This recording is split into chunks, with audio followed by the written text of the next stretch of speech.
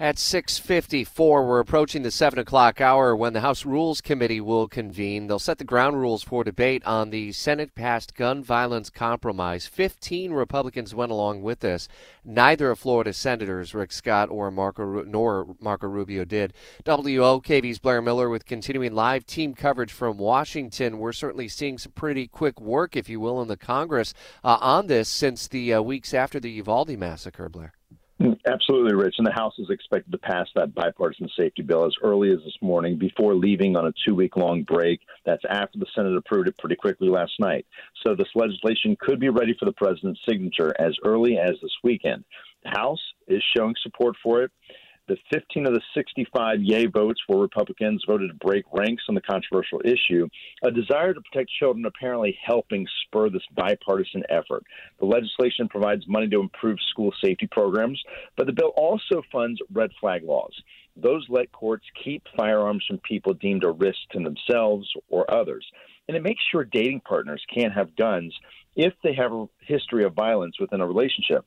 Finally, it addresses mental health, background checks, and much more. Democrats certainly would have liked to have gotten more out of this, but you have some bipartisan work that got them here. And both sides, for the most part, are applauding that. So we expect that quick work to continue here, Rich, this morning, and it expected to pass here in the House. Blair, what was so noteworthy was it came about 10 hours or so after the ruling by the Supreme Court, which many state leaders who have restrictive gun laws in place were bemoaning all those hours later.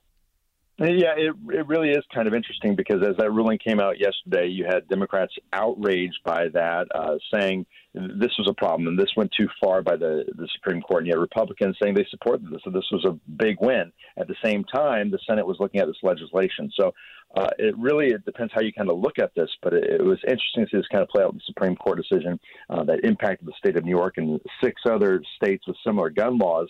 And some Republicans certainly saying that was a good win for the Constitution yesterday. Is this Senate passed bill likely to be passed by the House since Democrats control the chamber as well, looked upon as a significant and signature win perhaps in the midterm election season? Certainly, and it's worth pointing out. Some of the Republicans that went along with this in the Senate are not up for re-election right now. Some are leaving office, and so they maybe have had a little easier road getting to that yay vote. But certainly Democrats are happy with this. Chris Murphy, senator from Connecticut, very happy with this.